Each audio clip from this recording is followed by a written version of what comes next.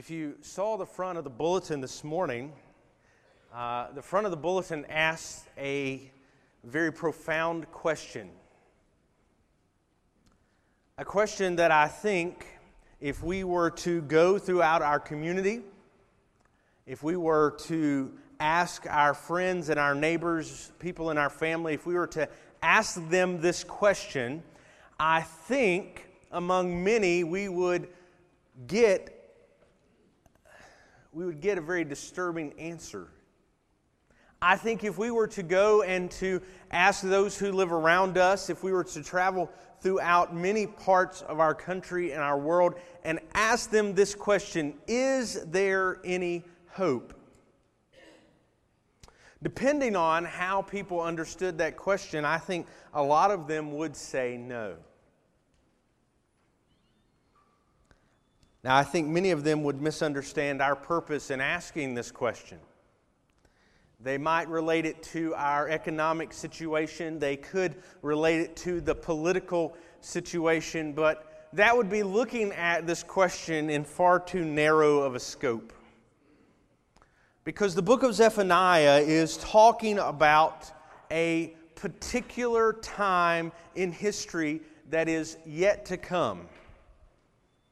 He is talking about a day that is referred to throughout the Old Testament and into the New as the day of the Lord. And in this day, if you begin reading, especially in the verses that we're going to look at this morning, and you stop there, you may very well also come away from this text answering the question, no. Whoever got stuck doing our lag lesson this week, probably when they got to the end of verse 6, they weren't in the cheeriest of moods. And yet I would tell you this morning that unless we see what God is going to do, unless we see how God interacts with the world and God's view on the relationship He has with humanity, if we do not see the bad, if you will, the ugly, if you will, then we will not understand the answer to the question on the front of our bulletin. So if you have Zephaniah chapter 1, beginning in verse 1, I invite you to stand with me this morning as we read God's Word together. Zephaniah chapter 1, beginning in verse 1.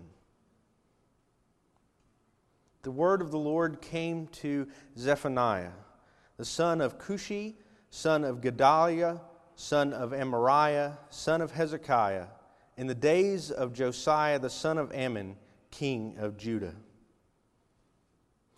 I will utterly sweep away everything from the face of the earth, declares the Lord. I will sweep away man and beast. I will sweep away the birds of the heavens and the fish of the sea, and the rubble with the wicked. I will cut off mankind from the face of the earth, declares the Lord. I will stretch out my hand against Judah and against all the inhabitants of Jerusalem, and I will cut from this place the remnant of Baal.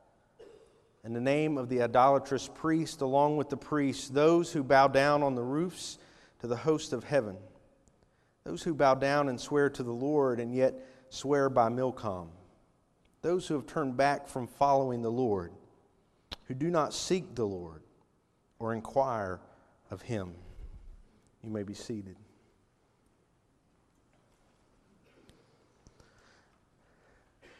Zephaniah the prophet is writing here during what would be considered a good time in the history of the nation of Judah.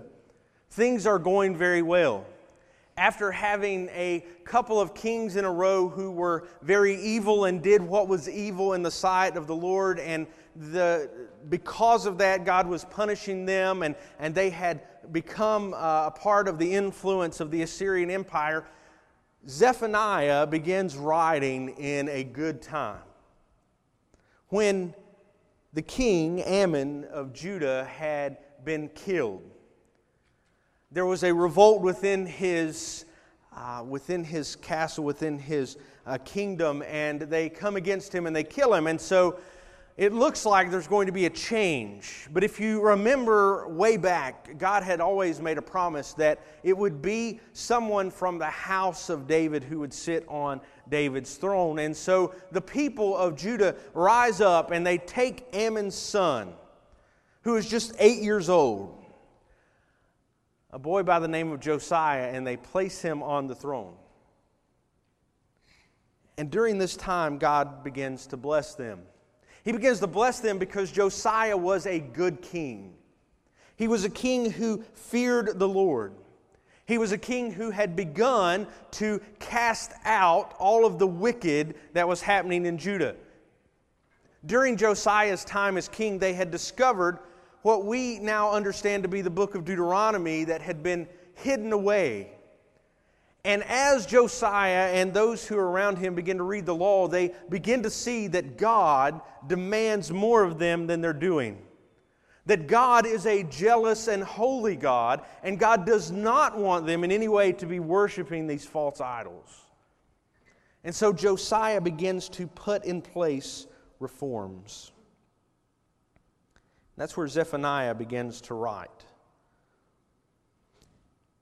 We see here, and this is the only time that this happens in what we know as the minor prophets, we see 4 generations of Zephaniah's lineage. He traces his lineage all the way back to being the son of Hezekiah. It's interesting because Hezekiah would have been the last good king of Judah before Josiah. And so here is this man who is related to the king, who has descended from this good king who had followed after God, and he comes and begins to write. And it looks like those around him listened. We have no other record of who Zephaniah is. We don't know anything else about him except for what is right here. And he begins to write about the judgment of God. He begins to write because Zephaniah realizes that though there is a good king who is sitting on the throne, though there is a king who is beginning to make reforms and beginning to do good things in God's view, that is not going to be sufficient for the people who God has called as His own to reform themselves and begin doing the things that God has called them to do. And so Zephaniah, as a prophet, he stands before the people as a substitute for God's presence. The prophets would be those people who would come and share what God had to say. God was not there physically with them, so He would send His word through these prophets, and they would begin to declare to the people who God was and what God wanted for them. If you look through all of these little books that we know as the minor prophets there at the end of the Old Testament, you'll find that time after time you read this phrase, the word of the Lord came to, or the word of the Lord that came to. This is important because this is how they heard from God. And friends, this morning, though we are looking at a text that doesn't seem to have a lot of hope, though we're looking at a text that is, frankly, very depressing, it is God's word that He has given to us to encourage and teach us. If you look beginning in verse 2, Zephaniah does not mess around. He doesn't work himself into this prophecy. He doesn't work himself into this word. There's no building up. If you think about the Apostle Paul, sometimes we really want to criticize the Apostle Paul for saying how negative he was. But if you look, he almost always gives a little bit of encouragement as he starts out his letter. There is no such encouragement here. He proclaims a message that is shocking. He proclaims God's judgment, and it is swift and complete. He reminds his readers that even if they have been led in some false direction by a false teacher or teachers, they are still responsible. He reminds them in this book that they cannot be dependent on the faith of prior generations. It doesn't matter what their fathers and grandfathers and great-grandfathers did. It doesn't matter for Josiah that his great-great-great-grandfather was a godly man. It would become dependent on them to live up to their responsibilities as the people of God. And that's what I want us to see as we go through this book. I want to tell you there is hope in the book of Zephaniah. There is always hope in God's Word. It may take us a few weeks to get there, but if you think about the timing of this sermon series, we are quickly approaching Christmas. We are quickly approaching when God sent His Son to dwell among us. And that is the hope that Zephaniah points to. Friends, I think sometimes we forget that when God tells us about Himself, when He tells us about His good name and about who He is, He always does so by telling us about both parts of His character. We see that in Zephaniah. That God is the God of hope and salvation, but at the same time, He is the God of judgment and wrath. He cannot be separated from either of them. And in this book, we will have the opportunity to consider both. So let's begin in verse 2. Verse 2 is... it's shocking, is it not? He says, I will utterly sweep away everything from the face of the earth, declares the Lord. If you're familiar with the Old Testament and how the Old Testament plays out as one big story of what God has done with this people that He called Israel, we know that very early on in His relationship with these people, as a matter of fact, before He has called them out as a separate nation, when He is still dealing with humanity as a whole, we read in the book of Genesis about a great flood. We read about a flood where God has looked across the earth and He has seen nothing good, except for one man. He has seen one man who stands righteous before Him. Everyone that is, he looks and he sees nothing good. He can't find any reason to spare anyone except Noah. And so God talks about destruction, and He talks about destroying the earth and sweeping them away. And this verse echoes that idea. Except it is even more complete. God sweeps away everything from the face of the earth. If you go on into verse 3, you see that He sweeps away everything that is swept away in the flood, all the way down to the fish of the sea, which, if you go back to Genesis, are spared in the flood. This destruction that God sends is complete. Everything is gone. He lists away everything, or He lists here everything that He destroys. Man, beast, birds of the heavens, fish of the sea, and the rubble with the wicked. This is the reverse order of creation. If you look in creation, the fish are first, and then the birds, and then the beast, and then the man. Here, God reverses what He has made. He goes in the opposite direction. If you think back to creation, at creation, he looks at everything as He creates it, and He says, what? It was good. It was good.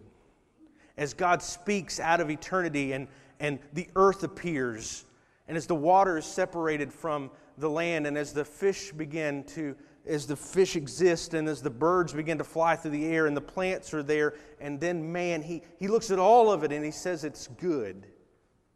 But Zephaniah here pictures a time when God will look at everything that He has made, and He no longer views it as good, but He sees that it has been corrupted utterly by sin, and He destroys it.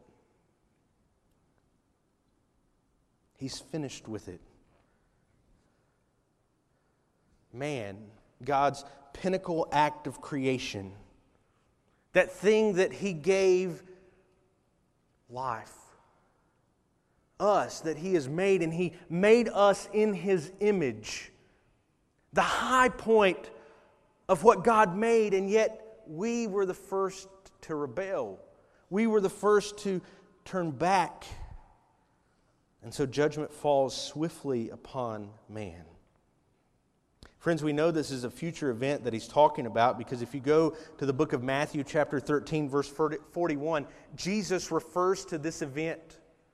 Jesus talks about sending His angels to wipe away the stumbling blocks and the wicked. It's the same language that's used there at the end of verse 3 when He says, "and the rubble with the wicked." Jesus uses this verse to talk about what is coming when God sends judgment on the world. So this has not happened yet. Obviously, we're still here. Even if you wanted to take it and try to twist the words around to say that it was some event that happened thousands of years ago, it's not happened yet. There is a day coming when God will send this type of judgment. That's why He has called you and I as believers in Christ to share the gospel with those who are lost. Because He wants to send not judgment upon His creation, but He wants to send hope. He wants to send the gospel. He wants to give salvation. But for those who refuse to follow Him, for those who choose not to believe, God's judgment is swift. It is without mercy. And yet it is completely within His character. He describes in these first two verses universal judgment, but He doesn't stop there. If you look in verse 4, we see He begins to talk about judgment against a particular group of people. And when we look at this group of people, those who are a part of Judah and those who are inhabitants of Jerusalem, there's something we need to note about them immediately. These are the people who God had called to Himself. These were not people who are outside of the kingdom. These are not people who are outside of the influence of God. These are people who He has called to Himself. If we go back to the book of Genesis and we go to the calling of a man named Abram, as he is called out of the country he lived and taken to a place that God would show him, we see God calling for Himself a special people. And it only takes to verse 4 of Zephaniah's message for God's people to be included in this judgment. They had become complacent. And in becoming complacent, they had begun to believe that they were above being judged.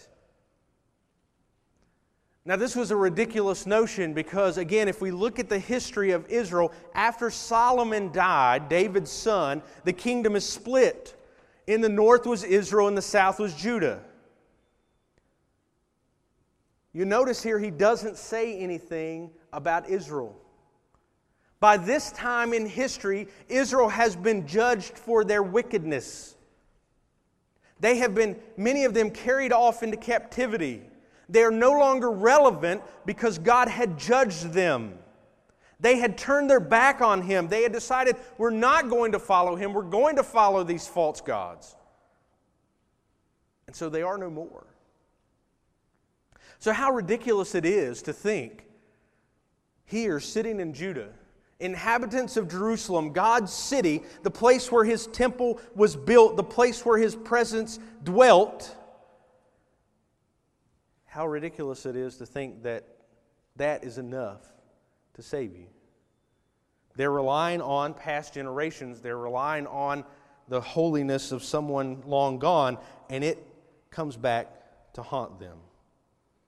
I want you to see here, he gives 6 areas where he judges God's people. 6 areas where he judges God's people. The first, he says there at the end of verse 4, "And I will cut off from this place the remnant of Baal." If you ever read through the Old Testament, it seems like every book you're in, there's a confrontation with this false god, Baal. Or for some of you, you may have always heard it pronounced Baal, but it's Baal, which is a little harder to say. Nonetheless, who was this guy? Well, Baal can be used to describe many, many false gods, and many were given this name. I'll read you a little something about Baal. Baal was the god of productivity. His function in Canaanite religion was to make land, animals, and humans fertile. They looked to him to make everything grow, to make everything happen, to make everything fertile. He was the god of productivity. Now, Baal was another name for the gross national product. And wherever people see, and listen to these things, see if it doesn't sound familiar. Wherever people see bank balances, prosperity, a sound economy, productivity, and mounting exports as the essence of their security, Baal is still being worshipped. Where does that sound like? Does that not sound like the place that we live and in the time that we live? They sought after Baal for security. If the fields were growing, if we had money in our pockets, then Baal was blessing us. And if we did not have those things, then we needed to do something to make Baal look upon us favorably. Baal was also the god of religious excitement and of a sexual free-for-all. Human sexual acts were publicly offered to him to prompt him to perform his work of fertilization. No wonder his officiants were called the frenzied ones. Wherever excitement in religion becomes an end in itself, and wherever the cult of what helps replaces joy in what's true, Baal is worshipped. Friends, that describes not only our society, but many of our churches. And God says He's going to cut off from this place the remnant of Baal. Josiah, when he became king and he discovered the book of the law, he began to kick out all of those people who followed after that false religion. As a matter of fact, many of them he killed. He saw his dedication to God as so important that those who were a part of God's people but worshiped false idols were put to death. But Zephaniah is writing here and he realizes that this is a false god who will not die. This is a false god who people will still cling to. And friends, there will be more people who worship this morning at the altar of Baal than worship at the altar of the Almighty God. Because we worship our bank accounts and our productivity. We worship our economy. We live in a society that loves religious excitement and worships sexual freedom. But God is going to put that remnant away. We, as believers in Christ, must be cautious because we are often tempted to worship this false god. Remember, he is talking here about God's people. Secondly, into verse 4, and the name of the idolatrous priest along with the priests. The priesthood in the day in which Zephaniah is writing, the priesthood was a family affair. To be a priest, you had to be from the tribe of Levi. That is where the priestly class came from. But what had begun to happen is that those who were supposed to be priests of God and those who were never supposed to be priests at all had set themselves up as false priests of these fake and false gods. The priests in the day in which Zephaniah is writing, they promoted sin instead of condemning it. They promoted the sinful acts of Baal. They promoted the sinful acts of these other false gods, and they went out and proclaimed them boldly. Instead of proclaiming the message of God that they had been given through the law and through the prophets, they went and proclaimed sinful acts as the way to please false gods. And so God here says that He is not only going to cut them off, He's going to remove those priests, but He's going to remove their name. God's judgment on this false religion is so great that He not only removes the ones who are doing it, but He removes their name from our thoughts. He removes their influence. He's going to cut off the remnant of Baal. He's going to cut off the idolatrous priests. Look at the third thing. This is a third group that worships false gods. He says, and those who bow down on the roofs to the host of the heavens. There were people in the day that Zephaniah lived who were going up on top of their houses and they were worshiping the sun and the moon and the stars. We see that today in what we would call astrology. They would go up and they would literally bow down before a planet like Jupiter and they would worship it. Or they would bow down before the sun and they would worship it. This is something that God had strictly forbidden. Why would you want to worship the sun or the moon or the stars when you have been called to worship the one who made the sun and the moon and the stars? The one who gives the sun its light. The one who makes the moon reflect the sun has called you to worship Him, and yet you would want to worship them. It really is no different than someone who would worship a tree or worship a mountain. Worshiping anything that has been created is foolish when you can worship the one who has created all. But that's not all that Zephaniah is talking about. He's also talking here about the way in which they are worshiping. When they would go up on their roof and they would worship by themselves, they were practicing a way of worship that God had not granted them. If you look throughout the Old Testament and into the New Testament and you look at the formation of the church, you will see that the worship of God has always been communal. I'm not saying we don't have acts of worship on our own. But this idea that we are capable of living and existing on our own and worshiping on our own is foolishness. We are made to worship together. We can't do it by ourselves. I was at a funeral not too long ago. A young man stood up and he was sharing about the life of the person who had died. And he made the point to say that this person had felt so good worshiping by himself. That he had been a devoted Christian, but he worshiped at home. Friends, regardless of whether or not you think you can do that, do it well, it's not something God has granted us. God has called us to worship together. Look at the imagery of the New Testament. The church is the body. It is the family. And just as if a part of your body is cut off and removed, it ceased to be useful, so it is when we do not worship with the body of Christ. Not only were these people trying to worship the sun and the moon and the stars, but they were trying to say that they could go and worship by themselves, that they could do it on their own. They didn't need anyone else.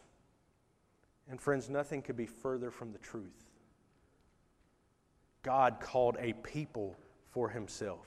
God gave the law to a people through Moses. God gives the word to these prophets, and they are to proclaim it to the people. Worship is something we do together. And when we don't, trust me, there will be a great temptation to worship false gods.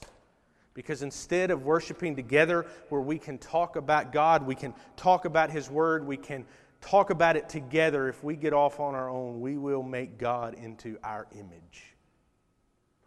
And we must not do so.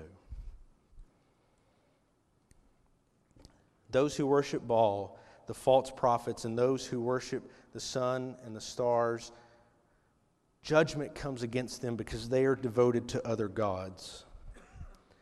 But if you look at the last part of these verses, beginning in 5b, the second part of verse 5, we see that God sends judgment on the false worship of God. The first group of people, they worshiped false gods. The second group of people worship God falsely.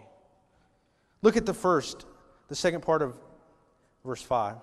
He says, those who bow down and swear to the Lord and yet swear to Milcom. He's talking about who He's going to cut off, who He's going to remove.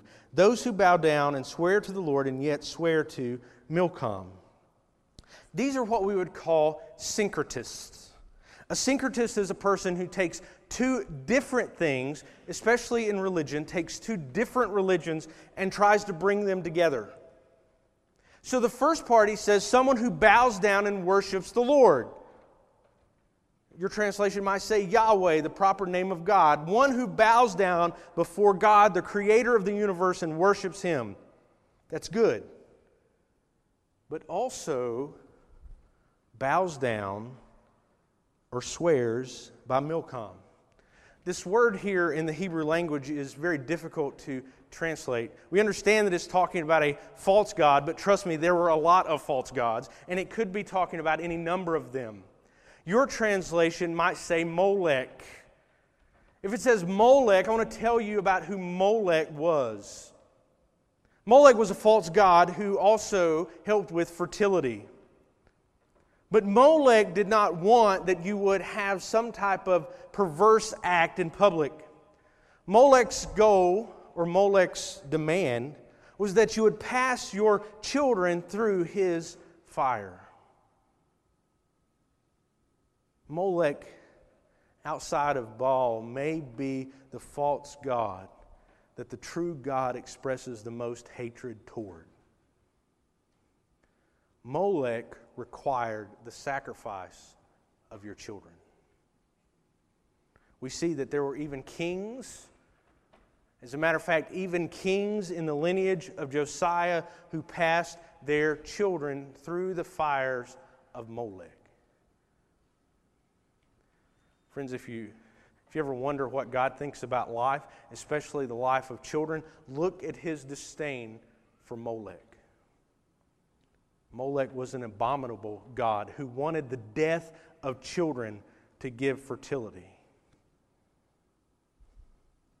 How could it be then that someone would bow down before God and swear allegiance to Him, and yet at the same time go and swear allegiance to a God who promoted the death of children? That's exactly what they were doing. Friends, how often do we become guilty of this sin? Of maybe all of them that are listed here, I think this is the one we find ourselves most guilty of. We pledge our allegiance to God. We bow down before Him. We sing praises to Him. We attend worship in His house, but then we go and give our allegiance to other gods. Maybe the God of the universe, maybe our Creator gets 1 or 2 days a week, but other days we swear an allegiance to that which is not God. There is punishment and judgment for that. Our God is jealous. He doesn't come and just pat us on the back and say, it's all right. He doesn't look at our allegiance to false gods and say, well, it's okay. We like to dismiss that. We look at it and say, well, we've been forgiven by the blood of Christ, and that is true. We say, well, we've been forgiven and God has washed that away. That is accurate. But do you think that God takes it lightly when we give Him our heart and then try to take it back and give it to another? When we reserve parts of our heart for something that is not God?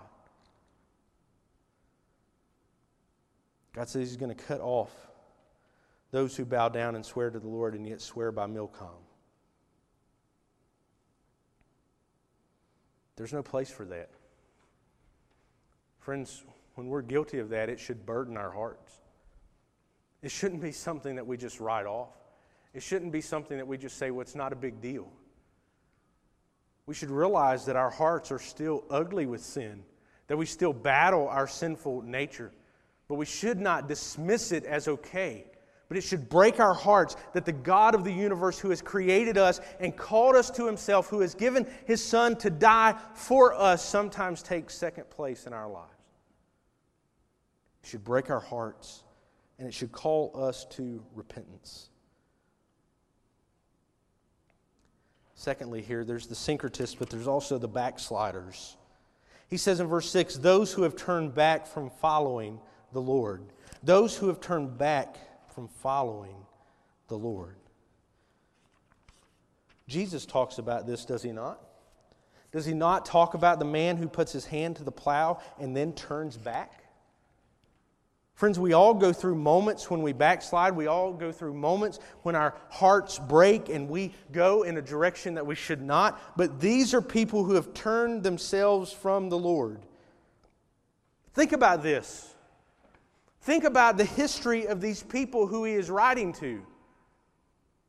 They had been foreigners in another land, and God gave them this land flowing with milk and honey.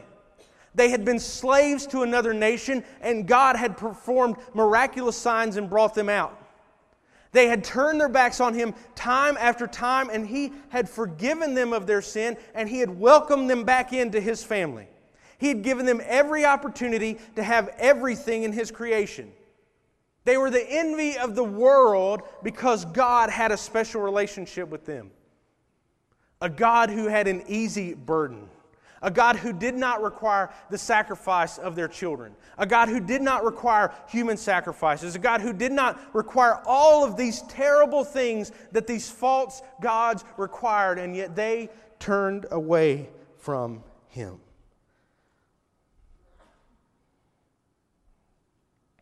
How is it that we can claim the name of Christ?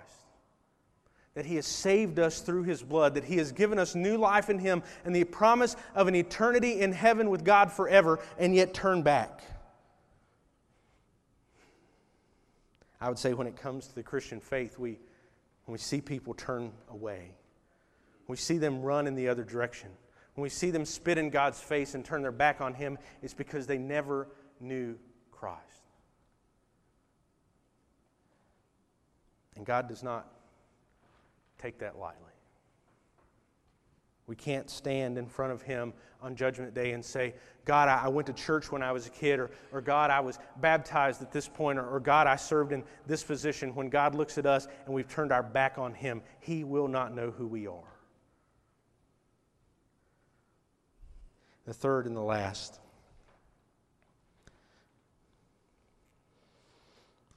These are people who are practical atheists, who do not seek the Lord or inquire of Him. Friends, that describes the great majority of our world today. The great majority of the people who live in our world do not seek the Lord, do not inquire of Him. Now remember, these are the people who God has made a relationship with. These are people who God has called to this place where they live at, and yet they have no relationship. They don't call on Him. They don't seek Him. They don't desire His presence. They don't read His Word. They're not engaged with Him. They're atheists. They've decided He doesn't exist, that He's not important. How sad it is in the country in which we live, a country where you can go to church freely, a country where the Bible is printed in every language that is spoken in our country and readily available at almost any store for purchase, that there are people who do not seek the Lord and do not inquire of Him. God doesn't forgive that. Oh, we may want God to. We may desperately want God to forgive, to look at that and say, give them more time, give them another opportunity. Friends, He has given that responsibility to us. He has given us the responsibility of sharing with these people who do not know Him the love of Christ, the message of the gospel. Because there's a day coming, a day that is dark, a day that is dreadful. And in that day, God is going to pour out His justice. He is going to show grace to those who have followed after Him.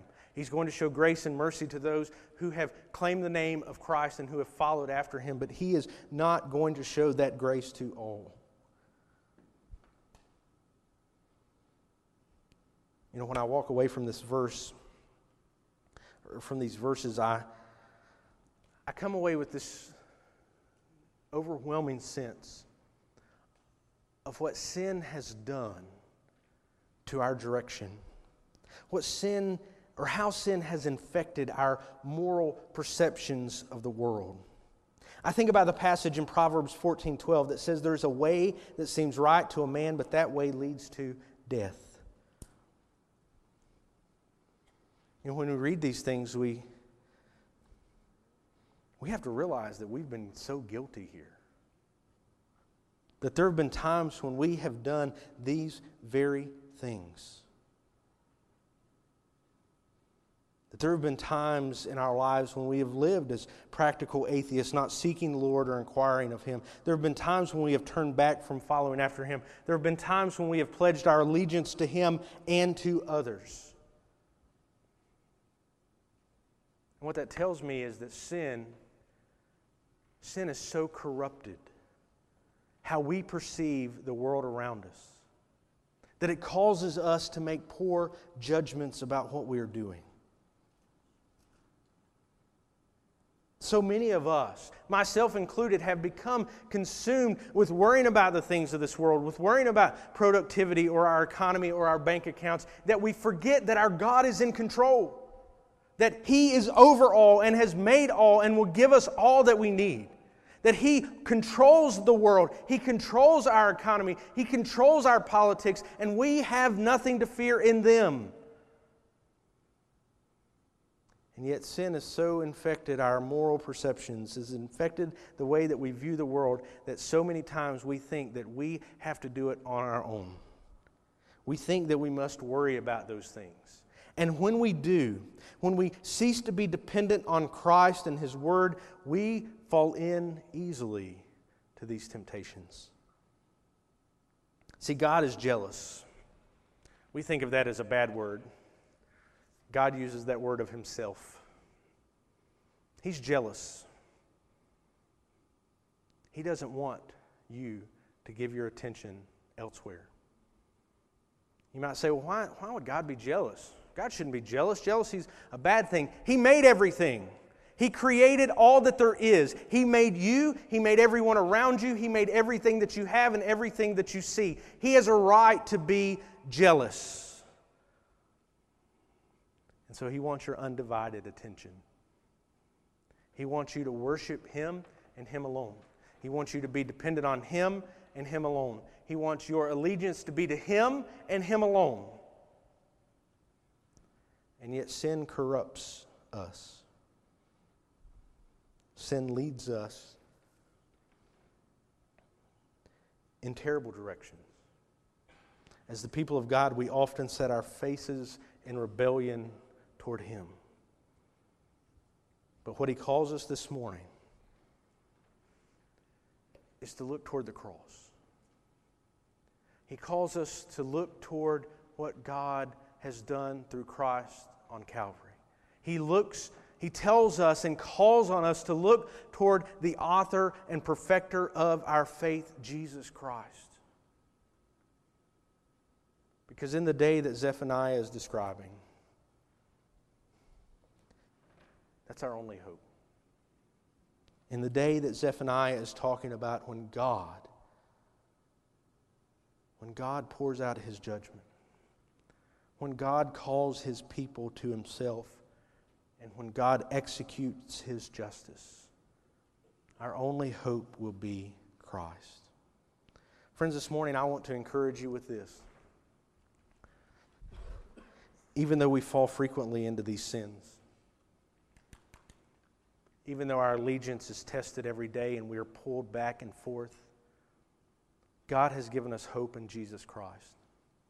And if you know Him this morning, He is crying out to you. He is calling to you, look toward me. Look away from the sin that entangles you and ensnares you, and look toward me. Christian, that's the only hope you have. Some of you are here this morning, you don't know Jesus. You might admit, you might not, that you worship a false god or your allegiance are here or there. It might just all be churchy talk to you, and that's fine. But I want to tell you this. In life, whether you believe there's a day coming when God will return or God will pour out judgment or whatever, I want to promise you that the only place that anyone in this room will find hope is in Christ. And if you do not know Him this morning, you have no hope. I can't give it to you. No one here can give it to you. Your mama, your daddy, they can't give it to you. The only hope you have is in Christ. And I would plead with you this morning, if you do not know Him, that you would turn from wherever you're going and you would seek after Christ. I would love to show you how. There's a room full of people who would love to show you how. But let me promise you, that's the only place you can find hope. Will you bow your heads with me as we pray?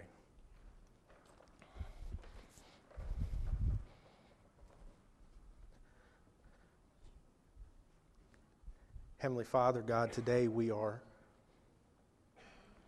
grateful that we can know You,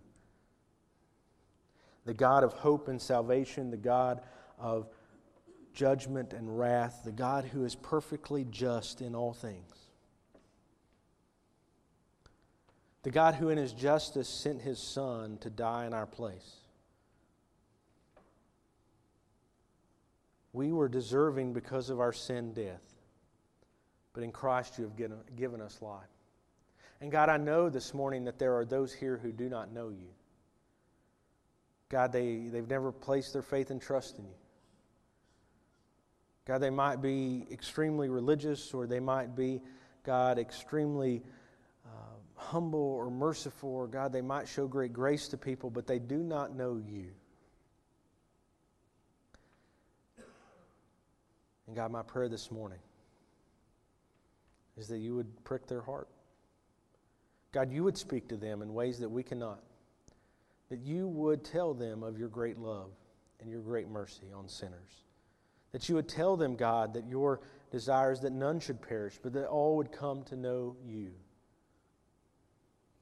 God, I just pray that You give them that hope this morning. God, call them to respond to Your message, to Your word. God, I pray that You would work in this time. And God, we just ask You this in Christ's name. Amen. I'm going to ask you, if you would, to stand with me. If God is speaking to you this morning, in whatever way, if He's showing you areas of your life where you have got split devotion, would you respond as we sing?